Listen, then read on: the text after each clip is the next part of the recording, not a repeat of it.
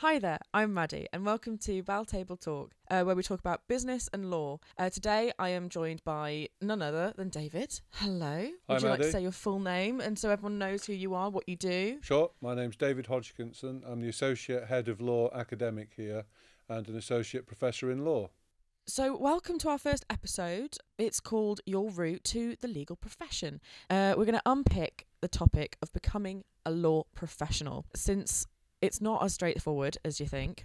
Now, firstly, what's the difference between a lawyer, barrister and solicitor? Right. Well, barristers and solicitors, they are lawyers. It's not just barristers and solicitors. It could be like paralegals, legal executives. There's lots of different career paths that people can go into after a law degree. But we used a generic term. They are lawyers. Mm-hmm. I suppose if you want to say what's the difference between a solicitor and a barrister, really, I'd use a medical law analogy. So a solicitor would be like a general practitioner. Mm-hmm. So you go to your doctor and that doctor can advise you on lots of different ailments. Mm-hmm. Same thing with a solicitor. You go to a solicitor and solicitors generally offer information and guidance and advice on lots of different areas. Clearly some of them will specialise and there are some solicitors firms which specialise. But really then the barrister, continuing the medical analogy, the barrister is like a consultant. Mm-hmm. So really a barrister does specialise. I mean, not many barristers do more than one, possibly two areas. So if it was a criminal law matter, for example, you'd have a barrister who generally only practices criminal law. Mm-hmm. So, but I think one thing is with career progression, lots of people, when they start the degree, they've just got ideas about becoming one or the other. And it's when they're doing their degree that they then develop more of an interest. There are more differences I can perhaps just help you with for a moment. Yeah, I would love to hear them. Okay. The thing with barristers, really, that's somebody who likes an audience, okay? Somebody who wants to persuade, because that's really what barristers do. They advocate. So it's somebody who can talk, communicate, get up in front of people and win a case. They're briefed to win. Same with solicitors, but perhaps solicitors don't necessarily have such of a public-facing role. Solicitors probably do more paper-based and more office-based work. There's a middle ground, they say, because the question with the difference of a barrister and a solicitor, some solicitors want to advocate, so they do become what's called a solicitor advocate. Mm-hmm. So this is a solicitor who, rather than just do the paperwork side of things, the paper-based work, they also go into court. The question actually is multifaceted because it also depends on the type of practice. So, for example, take magistrates' court work, which is the I won't say low level, but the lower tiers in the court structure. Solicitors may well advocate there, but not in Crown Court. So, I think that in response to your question is barristers specialise, solicitors more general, but they can specialise. Lawyers is a generic term for them both. Okay. We learn something new every day. Yeah, hopefully, especially if you come to Montfort University. Yes, definitely. So let's start with the undergrad degree. How do you choose the right one? Well, I think the view is really it's about initially keeping one's interests and options open. Mm-hmm.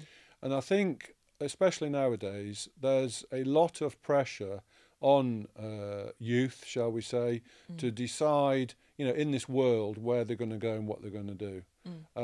So it might be that they are interested in law, maybe from, watching Prime Minister's Question Time or something like that, or any kind of reading things, maybe in the papers, etc. But then, of course, there may be other areas they want to look at. So, for example, perhaps they're interested in dentistry, shall we use? I raise dentistry because it's like being at the dentist a bit with all this here. But so they and what they do is then, so they might think, well, I don't know, I want to be a dentist or be a lawyer.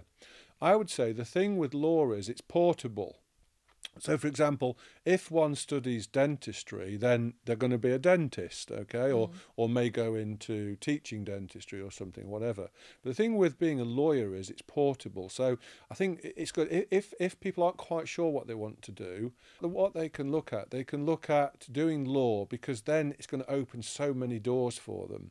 I mean, quite often people think, well, I'm going to do law to become a solicitor or a barrister, and that's great, you know, and indeed that's something which is open to them. But also law is portable, you know, it gives you the skills, it empowers you to think, and you can run a company, for example. Or let's say you just want to go and sell ice creams on the beach somewhere. Well, law is still going to be necessary. It's going to, you know, get you thinking, critical thinking, able to run your own business and deal with matters.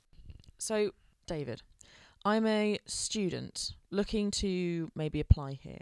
What does the undergrad law degree at DMU offer? It's a great question, Maddie. The reason why you should come here is because we're offering what's called Education 2030. What this means is that you're able to do your law degree with us, and then during part of that law degree, be able to choose a particular route or pathway.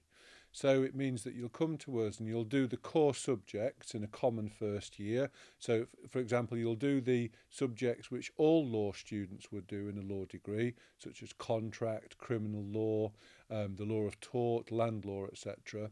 But then the beauty of our system is that you'll be able to choose your pathway, which means that you'll have specialist modules.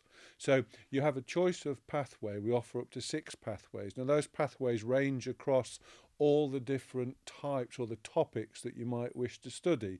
So, for example, you could do a business law pathway, or a criminal justice pathway, or international business law, for example, or sustainability, human rights. You could do a socio-legal studies pathway or a common law pathway. Now, in doing those pathways, you will, within those, do particular modules, and those modules will support the context or support the nature of the pathway which you're on. So by way of example, if you take the business law pathway, you would study, for example, commercial law, consumer law, specialist subjects, so that you'll become advanced. So rather than just having, shall we say, shallow learning, you'll have a deep understanding, and you'll understand not only the nature of the topic, but also you'll understand how to challenge it, how to look at the policies within it. So if it's about going on to further study, it will empower you to go on to do a master's, for example, and take your specialist area, this pathway that you choose. You can start to research and question it even more. Or if you want to go on to, say, practice law, become a solicitor or a barrister or something, you'll be able to take this particular pathway, and you'll go to the interview and they'll say, well, look, why do you want to be a human rights lawyer? And you can say, because I've taken the human rights and social justice pathway and I have specialised in that particular area. I think the thing to do, if anybody's listening and they're really interested in coming to Montfort, which is a great idea, and I'm not just saying that because I work for them. I mean, look, you've got to admit, the student support here is fantastic. Oh, it's amazing. I've never known anything like it. Yeah. The homogenous approach that we have to it, and the care, not only professional care that's shown for everybody, is second to none. You know, so for me, it's about the student life. I think, you know, so it gets us right back to what we're talking about. You know, what are you going to do, law or dentistry? But it's about student life, isn't it? It's about the 3 years of being here, maybe more if you go into the masters. So it's about that whole inclusion, that inclusivity, and that idea that not only are you going to come out with a great degree, but you're going to come out, dare I say it, a better person? Possibly. Do you see what I mean? In context, when I say better. Anybody write in and say, what does he mean by better? You know. I mean, speaking as someone who chose to come to DMU, I mean, I came from a really rural background, you know, fish out of water. You know, I came to DMU and I was a little bit nervous, but for me, it's 4 years now. It's such a great place, not just the city, the university, the people here, you know, the staff. Definitely the support, I said, with the teachers. Talking as also a dyslexic person as well. Right. The disabled support here is amazing. Yes. You know, we have access to special needs teachers who help you write out your essay, make you understand it a bit better. But then at the same time, the lecturers are doing that too. Yeah. Yeah, absolutely. And with us as well, I've been talking about facilities actually, like we talked about the law library, etc. But our personal tutor system, as well. It's fantastic. Yeah, it is. I just thought actually, because of different learning styles. So having talked about the library, a lot of students like to use books, but a lot of it's online now. So we have what we call Law Trove, where so we provide all in the law area all the Oxford University Press books. So if students come to us, they have access to over 121 textbooks. I do all criminal law, and I have 18 criminal law books in my DMU Law Trove. So students can just access that online. So again, it's all about I've grown up with it. Like I said, 23 years. It used to be we'd have an acetate. Students would come in, I'd do it all, and that'd be it. And they'd all say, yes, thanks very much, and we've learned it. And then right now have an essay at the end of the year, an exam at the end of the year. Now, clearly, we've all learned the different ways, the different styles, and the different. And you raised dyslexia, so clearly you have different methods that you employ to learn, as it were. And so I think that's another great thing about De Montfort is that there are all these different methods available, and that we care about them. And I think not to kind of go on too much about this really, but. My view of my colleagues is that we all care. And now here's the thing, it's not a question of like we just teach, because I think I never refer to myself as a teacher or lecturer. I never use it, to be honest. Like at the beginning when I said associate professor, I don't class myself as, I don't use that terminology. For me, I think I facilitate your learning, as it were. I know what I think about it. I've got my degree. I've learned about the law, but that's what I think about it. I try, and we all do. We try to get students to say, well, look, here is what we think about the law, but now what do you think? Because it doesn't matter what they say actually, as long as they support it with authority. And come the day, I love it when a student says to me, Hodgie, folks call me Hodgie because my surname Hodgkinson. Hodgie, you're wrong, all right? And this is why you're wrong. That's it. I know I've done my job then. We'll move on to our next question. What do you do after your undergrad degree if you want to be a solicitor? Right, okay. Now, that's a great question. And the reason why it's a great question, and certainly quite timely, is because things are changing. What used to happen is that somebody would do their undergraduate law degree, and then they would take what's called the legal practice course, the LPC. Okay, and that course would be generally a year long full time, 2 years part time, and then they would go on and have to get what's called a training contract. So they get a training contract with a solicitor's firm, and a bit like an apprenticeship, So they'd have the substantive part of it from learning from the legal practice course about the law, etc. But the actual what the solicitor does, then they'd have to do a 2-year course after that. Now, things have changed because the Solicitors Regulation Authority has changed the platform for becoming a solicitor now. And what we have what's called the SQE, the Solicitors Qualifying Exams. And this new SQE course is a cutting-edge course where people do their degree and then they go forward to still learn the same areas, similar to the LPC, but the method of examination and the method of like contemporary and current knowledge, and I think the way that students convey knowledge, because there's been a lot of thought about whether we necessarily want people to just do academic stages and these vocational stages and then regurgitate answers. The beauty of this SQE is that you also do it whilst you're working. So you can get students can now get a job, say, with what's called a qualifying provider. So maybe a paralegal, and it can be in anything. So, for example, a wide range of legal circumstances and situations. So no longer do they have to work purely and simply in a solicitor's practice. They could say work, for example, in the legal department of any major company, as it were, or any company really, as long as that's classed as qualifying. That's the SRA. I mean, really, if somebody's interested in becoming a solicitor, they should look at the SRA, the Solicitors Regulation Authority. If they Google that, and then they'll be able to find the details about how you do it through the SQE route. I should also say there's another great website called the Law Gazette. It's free. If they Google the Law Gazette, it's great. I take it every day. So much information on there. And is it a magazine or website? Yeah, that's right. It's a magazine for solicitors. But it's free. It's open access for everybody, so it's great. So, you know, when I speak to new applicants who are coming, or certainly their parents and guardians, if they indicate they want to be a solicitor, I always recommend the Law Gazette. So, I mean, to put it in a nutshell, how do you become a solicitor? Well, you do your law degree, and then you could do the LPC, but that's going. It's being phased out.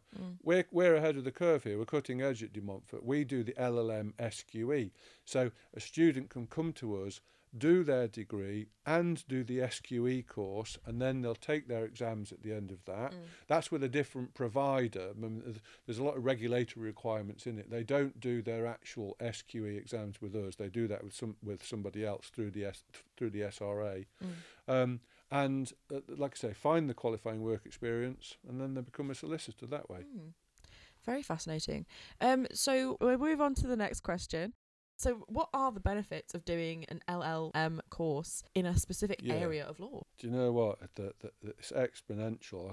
The benefits are just amazing. Yeah. Matter of fact, it brings the hairs up on the back of my neck. First of all, they just do the law degree, you know. Do the law degree, because it's just going to bring so much thinking. And you know, strange thing, as a lecturer here, I can see the change. So somebody comes in the first year and it's great, you know, they're focused, they're learning, you know, we've got great systems here, especially, you know, all places are going to say that, you know, they offer different things, but here at De Montfort, we've got a dedicated law library on 2 floors of our dedicated building there, the business and law, our faculty, our building called the Hugh Aston. It's fantastic. We have an advocacy suite, and what we do in the advocacy suite, we can, train, do that functional training. So we have a mock courtroom set up. We've got a full assize court we have that's in a different building, but a full assize court with a jury. I didn't even know. I mean, I've been here for like 4 years. I should know about this. Yeah, we've got the cells. Well, it's actually a full assize court. Yeah, it's over in Castle Business School across there. In the Castle building. Yeah, there. And, you know, with the witness box and the judge's bench, everything, and public gallery. There's a whole lot. So it's about learning by doing. So we can immerse students. Also, that we mustn't forget, of course, it's not just about this function.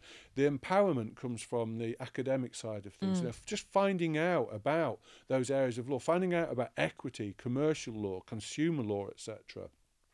Yeah, to be honest, so many different areas: contract, public law. I mean, I won't list them; quite boring. But you know, just those different things that come to the students. And then, again, the thing with an LLM, that's the master's level. So we've got the bachelor's level, so Bachelor of Law, right? The LLB, that's a Bachelor of Law.